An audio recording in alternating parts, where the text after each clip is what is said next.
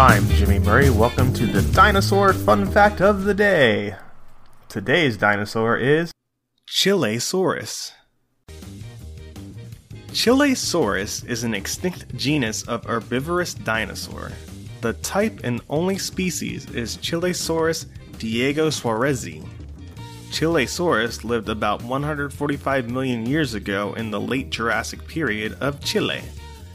Showing a combination of traits from theropods, ornithischians, and sauropodomorphs, this genus has far-reaching implications for the evolution of dinosaurs, such as whether the traditional Saurischian ornithischian split is superior or inferior to the newly proposed group Ornithoscelida. Chilesaurus measured roughly 3.2 meters or 10.5 feet from nose to tail. The holotype is a smaller individual of half that length. The most unusual feature of Chilesaurus is its spatula-shaped elongated teeth obliquely pointing forwards.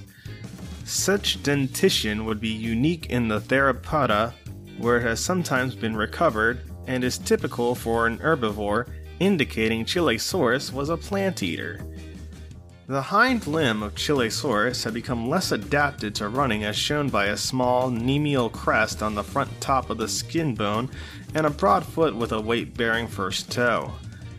Chilesaurus could defend itself with a strong arm bearing a large claw, which could be extended outwards just as with the basal Sauropodomorphia.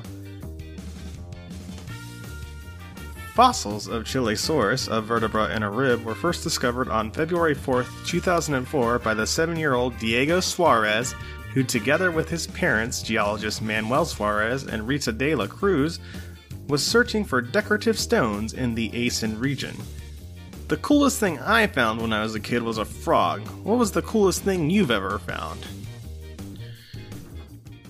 Don't forget to tell your parents to send us their suggestions and yours to @TheJimmyMurray on Twitter. I'm Jimmy Murray. Thanks for listening to The Dinosaur Show on the Kid Friendly Podcast Network. Music by Kevin MacLeod. Executive producer Chris Kremitzos.